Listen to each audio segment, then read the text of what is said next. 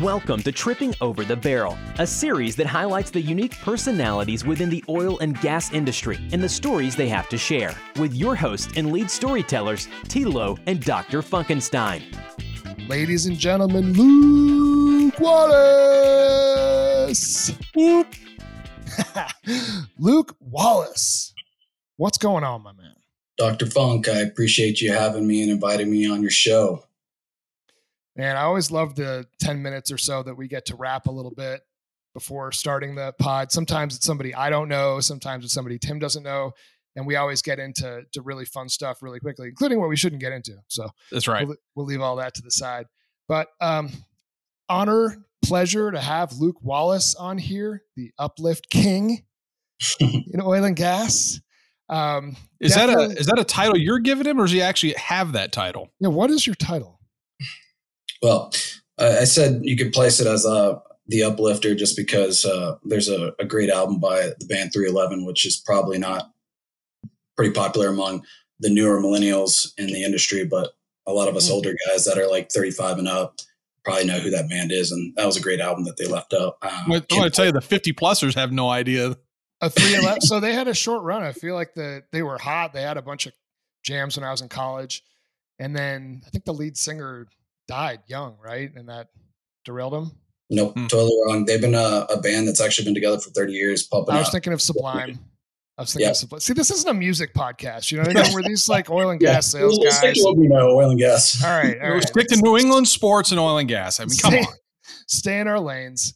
Awesome to see you last weekend, Tim, at the Digital Wildcatters Crawfish Boil. I thought, man, what a great party that was. Ton of fun. Came in fourth place in the cornhole tournament. Didn't expect that. So didn't get to meet as many people, but felt really good to beat people in cornhole. Oh, you and Sean Forbes did it well. Of course, we know who was the ringer in that one. Who? Yeah, come on. Anyways, so back here in Denver, feels like maybe we're finally heading into spring after it's been ridiculously snowy for way too long. And got Mr. Luke Wallace on the podcast. So Luke, I want to just jump into it and have you give us a little bit of your background, talk about what's brought you all over the map with oil and gas and what you do as a up and comer here in Denver. Sure. So I've been in the industry 12 years now. Oil and gas kind of runs through my family's veins. My grandfather was actually a chef in the Navy, and he was a chef on offshore Louisiana platforms. So he was the most loved guy on the platform offshore, obviously. I can vouch for that.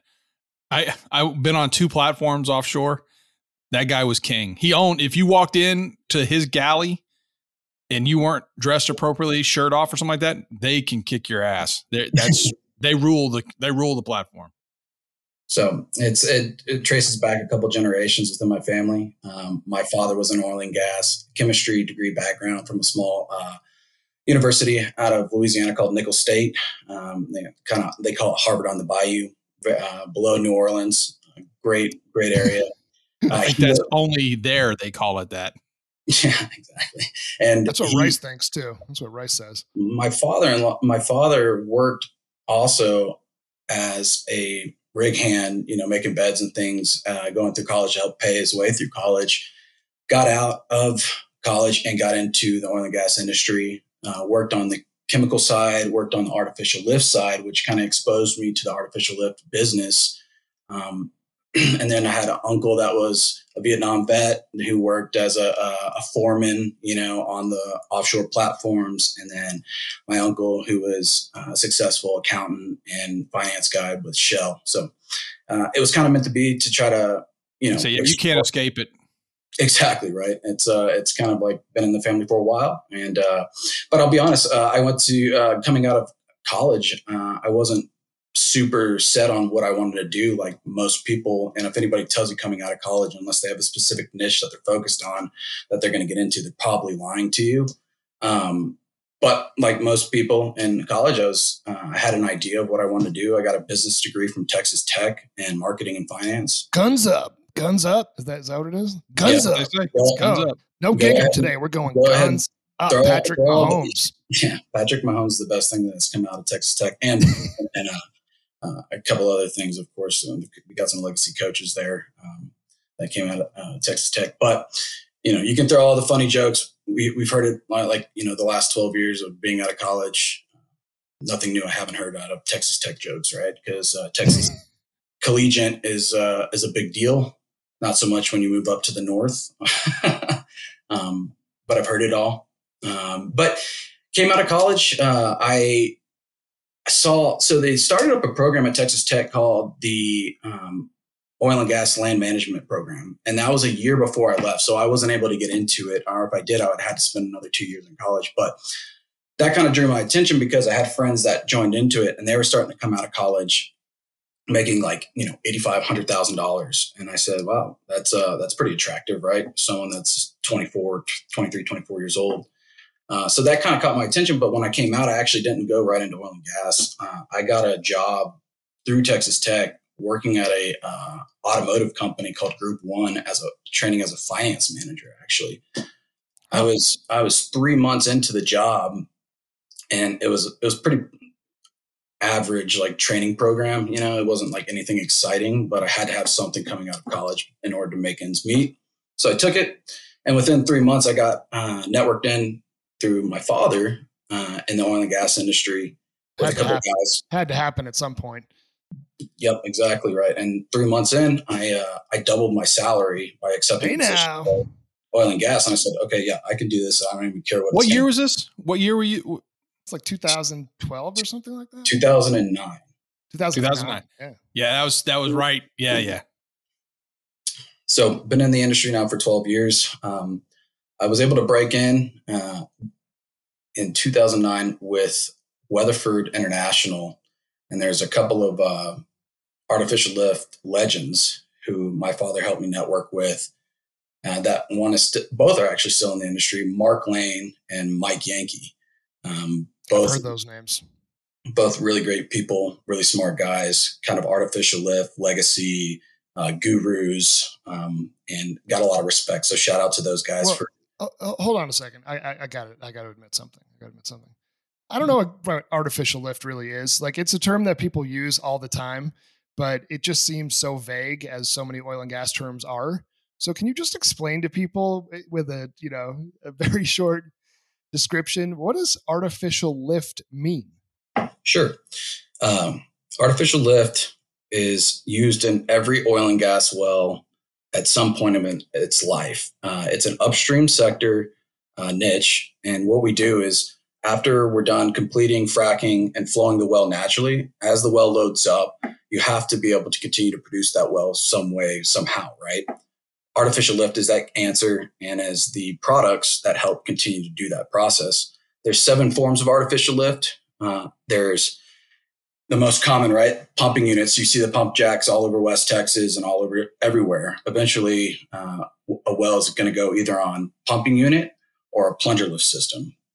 So you got pumping units, plunger lift, gas lift, hydraulic jet pump systems, capillary, PC pumps, which stands for progressive cavity pumps. And then you have your last, which is ESPs. There's 7 forms that you can choose from, and all are prospective applications dependent on the well's characteristics. Fantastic. Man, consider yourself educated. You just rattle off. There are 7. I thought the lecture was going to start on that one. I couldn't answer anything like that about anything. I mean, that was tremendous. So, I was waiting for him to leave one off. I was like, wait a minute, he's going to forget jet pumps. Nope, there they are. What the hell? So, but when you say like gas lift, like I picture gas, it's like, I mean, can you even really see it, right? And then how do you lift that? Right. So gas lift. So it's kind of a funny evolution, right? So now two primary forms of artificial lift that's most commonly used in horizontal and unconventional wells is gas lift and ESPs. And the reason why you gas lift is because when you're gas lifting artificial lift wise, you are injecting high pressured, using a compressor on surface, gas down the backside annulus, and you're flowing it through a valve that opens and closes off a specific pressure. And you're injecting natural gas or sales. You're pulling from a sales line somewhere in the field, and you're re-injecting that gas down hole in order to manipulate the gas to liquid ratio in the tubing string to lighten the tubing string fluid and condensate in order to take pressure off the reservoir downhole in order for it to flow more efficiently. Yeah, no, I mean, that makes more sense. And do you always see some level of uplift by leveraging these artificial lift solutions? Like, or does it ever not actually work out? Yeah, if you're using a company that knows what they're doing. Yeah, I mean, it's very important to make sure that you have people that know what they're doing. All right. We do engineering design downhole, and then you execute that engineered design by whatever artificial lift method you're using. And if it's working efficiently because people know what they're doing, then you usually have happy customers. If you don't, then it's the circle of life on the service side, and eventually you get new business, right? Yeah. So I see you started with Weatherford, as you said, and you got some good tutelage, but I guess you started out in the field with Weatherford, I would guess, right? Out installing and designing the artificial lift systems. Is that right? That's correct. So when I started out, like I said, I was green, didn't even know what a gas lift system was. I started out in Houston, Texas. I thought I was the king of the world because I had a desk job north of Houston off JFK Boulevard. And I had a nice little desk. It was all clean. I was learning the ropes. And then within like 3 to 6 months after getting a townhome in Midtown, thinking I was on cloud 9, they said, "Hey, you're moving down to Victoria, Texas." And I knew here's your white truck. Always love to hear that, right? Exactly. Here's your white truck, your 1999 Chevy 2500. You get to move down there, and you're going to be working with our ops team. So I moved down there. I didn't even know really what the Eagleford was. I knew that it was some type of formation, but I spent the next couple of years down there in Victoria, Texas. I was familiar with Victoria because I had family, a brother-in-law that lived in Cuero, who had some land out that way. So I'd visited once before, but moving from the big city. Gobblers. Yep. Moving from Houston to Victoria was quite the change. I had never lived in a small town. So, I got to explain what I just did. Did you say like a high school team name? Yeah, I did. So Cuero, small, 2 or 3A school, and their high school mascot are the Gobblers. I just had to throw that out Gobblers? There. Yeah, Cuero Gobblers. I need to look up this mascot. They're turkeys. Turkey, yep. Oh. But from there, I got a lot of good operational experience in the field, engineering designs, troubleshooting, and it really set the basis for my career in artificial lift. I worked with a fantastic group of operations folks down there, a young team that just worked day and night. We were sleeping in flea bag motels down in Carrizo Springs, Laredo, all the Brownsville. It was quite the experience, and it was blowing and going. I mean, this is when the Eagleford was really just being discovered and utilized and produced at a very high rate. So I spent 2 years down there. I had an opportunity pop up for business development to build gas lift in the Rockies, based in Denver. I came up here, interviewed for it, got the job within Weatherford, and I did. When I came up to the Rockies, it was kind of funny because all the guys that I worked with were pumping unit focused up here in the Rockies. Sure. And the reason why pumping units were prevalent is because they were a very high revenue generating product for the company, Weatherford at the time. And then when I came up as a gas lift, expert, or they called me an expert. I certainly wasn't an expert at the time, and I don't consider my expert still because always learning. You know more than Jeremy. Sure. And I got a funny story about that actually for y'all. But came up here. Like stories. They all kind of laughed about it. And now if you looked in the Rockies 10 years later or 9 years later that I've been up here, every well is going either on gas lift or ESP right away. So I guess I had the last laugh. Oh, yes, indeed. As long as they keep drilling here. And then we've had some, I just want to go back to your early days in the field real quick. So, I mean, I know we had Colin on episode 3, and we talked about the greenhorn out in the field, but that was really, kind of rigs and frac jobs.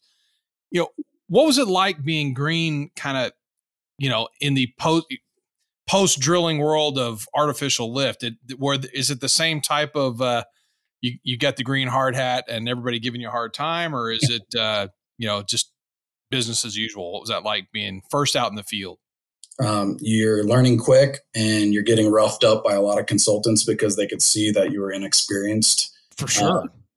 You learned, if you didn't learn quick, then you were out of there. You weren't going to be working ops, and you'd probably get, put into some other position that was just not as exciting. Right? I mean, I couldn't tell you exactly what they would do, or maybe even let you go. But were there any good new guy pranks that they pull on you? Oh man, yeah, but I don't know if I can disclose those on the podcast. But yeah, I mean, working as a green young operations engineer and operations field guy, you had to either learn it or you were going to get ran over. And for example, one time I had my first install, I was off. I messed up my KB tally, giving the installation report to a consultant for Newfield at the time. And, sometimes you have good company men, sometimes you have bad company men. It's just, whatever mood they're in that day, right? Well, this guy, I was 4 hours away, and he claimed that I didn't do the installation right, but it was correct. And I drove all the way back to location to correct it and show him how it was correct. And, you run into situations like that, but those are the kind of things that make your heart drop as a green worm out in the oil and gas industry. And you grow from it, right? And you gain confidence from it. Absolutely, man. I like that. So tell me a little bit about coming to Denver, right? I mean, that's where our paths cross. Thanks to Victoria to Denver. That's a big change. Yeah. I mean, we'll get to the timeline, I think, but I mean, you and I met in Denver via Alex Flournoy. I think we actually met the night of the Prop 112 vote, where we were hanging out and having some drinks. And, I noticed, you in particular for your young age at the time really comported yourself well in sort of with all different people and all different, stages of their lives and careers. But I think one of the things that I noticed about you is the deep understanding of oil and gas, even beyond just artificial lift, right? So did you take classes in college, or do you feel like you picked things up from your family when you were at home and, over the holidays and things like that? It's honestly a testament to my father, who it sends me 3 articles to read just about every morning, oil and gas related, nice. Or, State of the Union, what's going on in the world. And that's kind of just evolved into my own, I guess, curiosity to be able to keep up with the industry and kind of follow the evolution of it. Because if you're not on top of it, you'll get left behind. And if you're not the best at what you do, then, in this environment now, you'll definitely get left behind. But that's kind of how it all evolved. It's just self-awareness of your other aspects of the industry, so you can have some, well-rounded, at least opinions and understanding of what you're doing. Right. Yeah, for sure. So you settle in up here in Denver, and I think you got married a couple of years ago, got a young kid, and we're Instagram friends. And if I recall, your pictures were sort of normal. Hey, I got this kid, we're doing this here. And then all of a sudden during COVID, I see all these pictures like they're being taken from a mountain home or something like that. So what are you doing? Are you living in the mountains these days? No. So my wife and I, we've been together for 15 years. We met very young. I got lucky. I found one of the good ones. We've been married for 9. We just had our first kid about 3.5 months ago. Feel very fortunate for that. Congratulations. Been a very big learning experience for us, as I'm sure Funk. I don't know about you, Tim, but for me, it has been. We moved to Denver 9 years ago. Who knows? We moved 9 years ago from up to Denver. I spent 6 years here. And then after doing a quality job of what they asked me to do in developing a product line, they asked me if I was interested in going to Malaysia. So we made the plunge and to move overseas. And I always had a desire to get back over there. But to back to what you were saying, the COVID thing, whenever everybody went into quarantine, our family have a place in the mountains. And, we spent a month or 2 up there just, getting away from the city because the vibe was pretty weird at the time when everything shut down. Yeah, I can't blame you at all. But it looked absolutely beautiful, stunning Colorado, Not the same views that you get in Victoria, Texas. No. How about Malaysia? How about Malaysia though? So, and we've talked about this a few times. Like, I think you said eventually you want to move over there and settle over there, right? So tell us about your experience, working and doing things from a personal enjoyment standpoint. Yeah. So I sought out, I there was an opportunity online. I always combed Weatherford's site because Weatherford at the time had still had like 40, 50,000 employees. So requisitions were always opening on their internal network. And I had always had a desire to move back overseas or to try to get overseas, specifically whether it was, I didn't care where it was, but I always had an affinity to try to go back to Southeast Asia, where I was born in Singapore. And it came up and I was able to get in touch with the right people. They kind of interviewed me for the position, and I got the opportunity to go over there and be a regional sales manager for Southeast Asia based in Kuala Lumpur for 4 product lines out of the 7 for artificial lift that Weatherford provided. That's awesome. Wow. So what was that like being I guess, I've been overseas quite a few times and, but actually being based over there doing sales for the first time, or your regional sales manager, were you actually going out to Petronas and other companies doing the sales work, or how did that work? What was that like? Right. So it was very different than what we deal with here in the lower 48, right? You're dealing with national oil companies and big tenders rather than, you might get the next pad here in the US, kind of deal where you can win new work consistently here. There, it's all about getting in with the right people, knowing the right local vendors or agents, and making sure that you have a company that can either bundle or provide the best product in order to win these tenders. So it was very different from what I was used to. And Weatherford was going through a lot of transition at the time, and I knew that, but I still wanted to go because of the experience. And we were kind of treading water over there at the time, but I enjoy that challenge. And we were managing. I got to go in and continually manage a tender for Petronas with the gas lift system. So it was a great learning experience. And I had a great little team around me that was, multicultural differently, all local Malays that I worked with, and Boomies. Yeah, and other people from Scotland and other people from Australia and Great Britain, all throughout. I was the only person from the U.S. So, being a minority for the first time in my life, from where I came from, was a shock. And moving to a Muslim country was totally different than what I was used to. You wake up at 7 a.m. because you're on the equator. Sun comes up at 7, and it sets at 7 every single day. It's 90 degrees. It's hot. It's humid. There's not a lot of change. Yep. But it was change for us because we certainly weren't used to it. No, one of the really, this is a really funny aside, and it's not funny, but an aside. One thing I did not expect when you travel to Southeast Asia, you just see a satellite dish and it's pointed straight up in the sky. We're used to, in our little temperate zone, at a certain angle, but they're pointing 75 degrees, right? Yeah, just straight up. It's like you just don't think about that until you see it. It's just being on the equator, Yeah. Yep. Oh yeah, man. That's awesome. So Luke, this is interesting, certainly. So you were at a point where you're ready to travel. Did you speak what do they speak in Kuala Lumpur? The local language is Bahasa. Okay. Did you learn how to speak it? Very little of it. I knew words and phrases to be able to communicate jokingly with my team that I worked with, but not fluently. But you could get by there, just speak with English, no problem. Yes. All right. So you come back and now you're with Tally and Premier.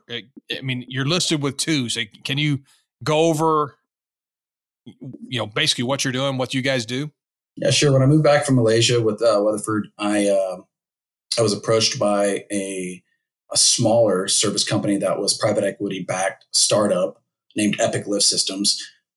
Their leadership, I remember. That's when I met you. Yep. Their leadership approached me, and I had never worked for I had worked for Weatherford for almost 9 years at that point. I liked what I heard. I had never joined a real small company where everybody just kind of communicated on a regular basis openly like they did and worked synchronized together. And I made the plunge, went over with them. I helped them build up. They were focused on one of the product lines called Plunger Lift out of artificial lift, and they were trying to build up their gas lift division. That's why they brought me in. I helped them build up the company in about 2 years, and they sold it right before the crash, not in 2019. And they made a masterful exit to a company called Tally. And Tally took us on to be added on to their artificial lift group. And then eventually, Tally ended up buying another company called Priority Energy Services, who is also part of the artificial lift group. And what Epic focused on was plunger lift manufacturing, and Priority focused on gas lift manufacturing. They merged those two together because they were leaders in their respective niches. And it was like a perfect marriage and a good execution on Tally's part to add those onto their production segment. It's, and I don't know a whole lot about this. My engineering is still a little weak. The worst class I took was on gas lift in school, but the should have said that sooner. Well, there's a newer hybrid of plunger and gas lift. Plunger assisted gas lift and gas assisted plunger lift. Are you guys getting into that game? Do you guys playing that now that you've got both sides of that? Yeah. So the application is called GAPL or PAGL, however you want to pronounce the acronym, gas assisted plunger lift. It's where you assist the gas lift system once the well's, depleted in order to catch the fluid fallback in the tubing with the plunger lift system to try to optimize and make your well more efficient on the production standpoint. So there you go, Jeremy. We're continuing your education. No, I'm taking it all in right now. It's interesting. And it is a must, right? Because I see some of the decline curves on these wells, and anything you can do to flatten that thing out even just a little bit, right? You'll take it. That's oil and gas for you. But Tim, I wanted to ask you this because one of the things Luke was talking about is something you and I have talked about. A lot of the business that you've done actually over the past 6 or 7 years is tenders and international contracts with the Petronas and others with OVS. So tell me about, certainly tell me about how different that is from your standpoint, from a software vendor perspective, dealing with, U.S. operators and then international Petronas's of the world. It is the tender system is very frustrating, especially if you're sitting from afar. I've always told the guys that I work with that if you're surprised that a tender shows up on your desk, hey, there's a new tender, more than likely you've already lost the tender. It's just you're just 2 bids and a buy. You're one of the 2 bids. Yeah. You're what we used to call column fodder, column B or column C. So, you really want to be column A. So what Luke was saying is you want to get in and know these guys and work with these guys and know that maybe help even know what's going to be in the tender ahead of time, or maybe even influence it. So that's really the art of working with these tenders. But it's maddening in some places where, like the Middle East, for instance, an American company competing in a tender, and you've got some really low labor group from India bidding, and they give you this, here's the technical portion and here's the business portion, and you can win the technical, but when the business comes in, boom. And so it can get very frustrating. And now I've seen a lot of these lately where they've got in-country value. So if you've got people who, if you keep that money in the country, you get extra points towards a tender. You really need, if you're going to compete in those tender world, you really need a group of people that all they do is build tenders for you. It's difficult, but we have to, because the numbers are right. Sometimes we have to go compete in tenders. I've got 2 or 3 working right now. Yeah, you lock in the tender, you're in for 3 years, typically on average. So nice. Yeah, it can make or break companies out there for sure internationally. No, that's fantastic. Definitely different insight. Where most of my business has been here, domestic U.S., and that we call that an RFP, and that happens maybe 5% of the time, right? Yeah. So you see it a lot, like in government contracts, of course, and all that. So there's a lot of sale. Heck, that's the construction companies that around here. That's just what they have, right? They have a tender group. All they do is just respond to tenders, and they can whip them out constantly. For us, we're used to doing direct sales, and then a tender comes in, and you have to stop everything and get everything put together and send it out. Yeah, well, it's interesting. So, all right, Luke. So you've been doing business development, going out and doing sales. You've got to have some crazy, funny, sales stories of weird things have happened. Maybe going out to the field trying to do sales or something. But give us your best sales failure, or at least sales stumble that you've been in on. #sales fails. So fun. I guess it's kind of funny and embarrassing at the same time. When I moved That's up what we here, like. when I moved up here to Denver, I went up to give my first big presentation for Samson Resources, a technical presentation on gas lift. Never been to Casper, Wyoming. And I had a group of 20, 30 people in there.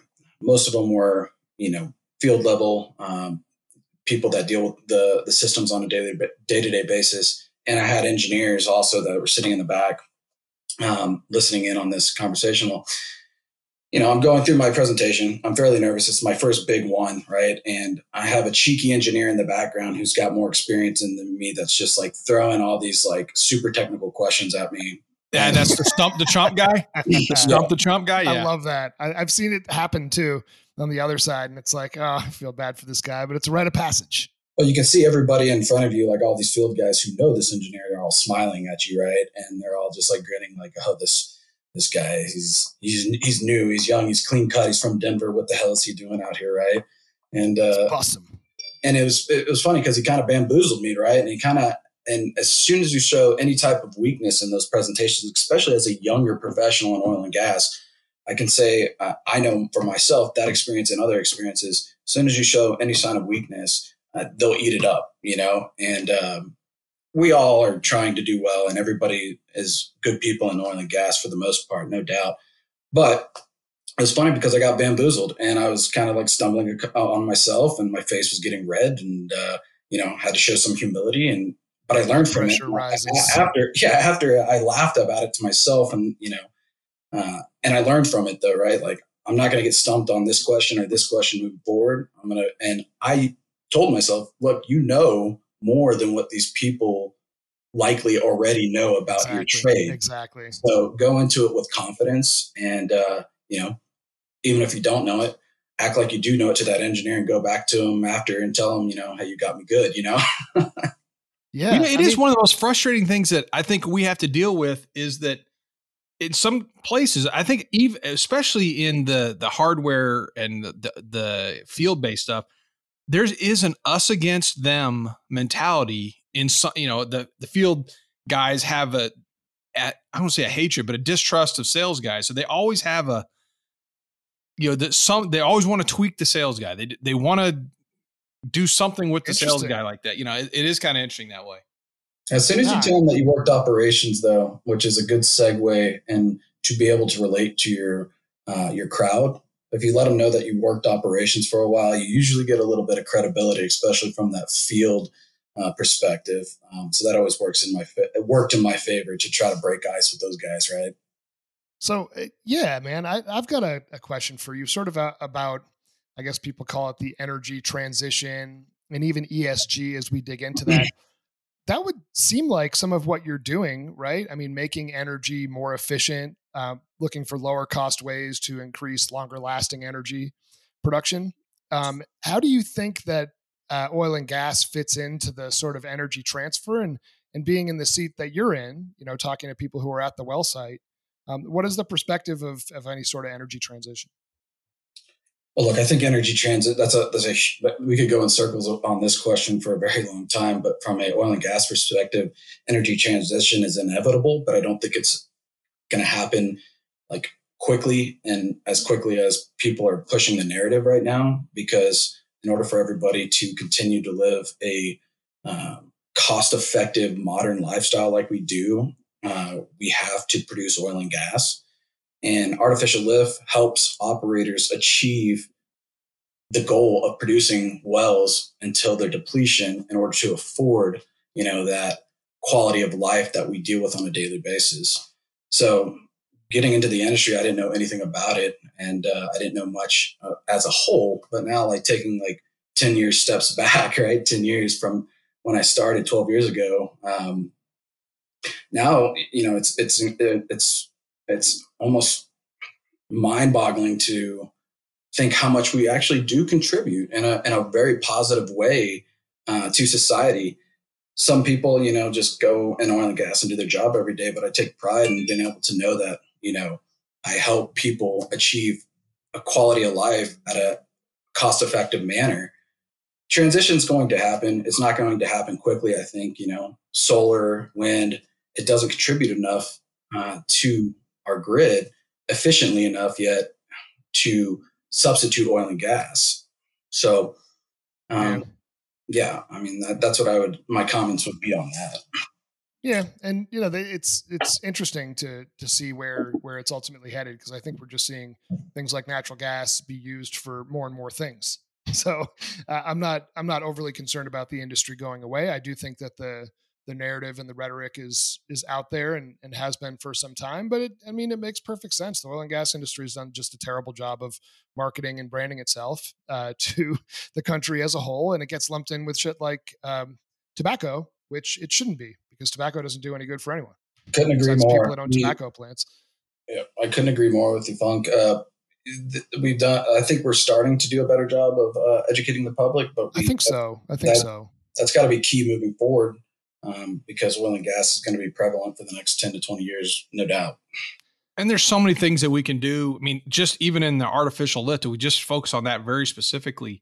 There's so many things we can do in the design of our future artificial lift systems to keep emissions down now and extend the life of these wells, because that ultimately is more efficient. You've got the same piece of pipe in the ground producing for 30 years instead of for 10. That's just more efficient use of the resources we were already taking advantage of. So I think, artificial lift plays a big role in that, and we can do it in a, be more efficient emissions wise and economics to get these wells living longer and producing better and producing cleaner.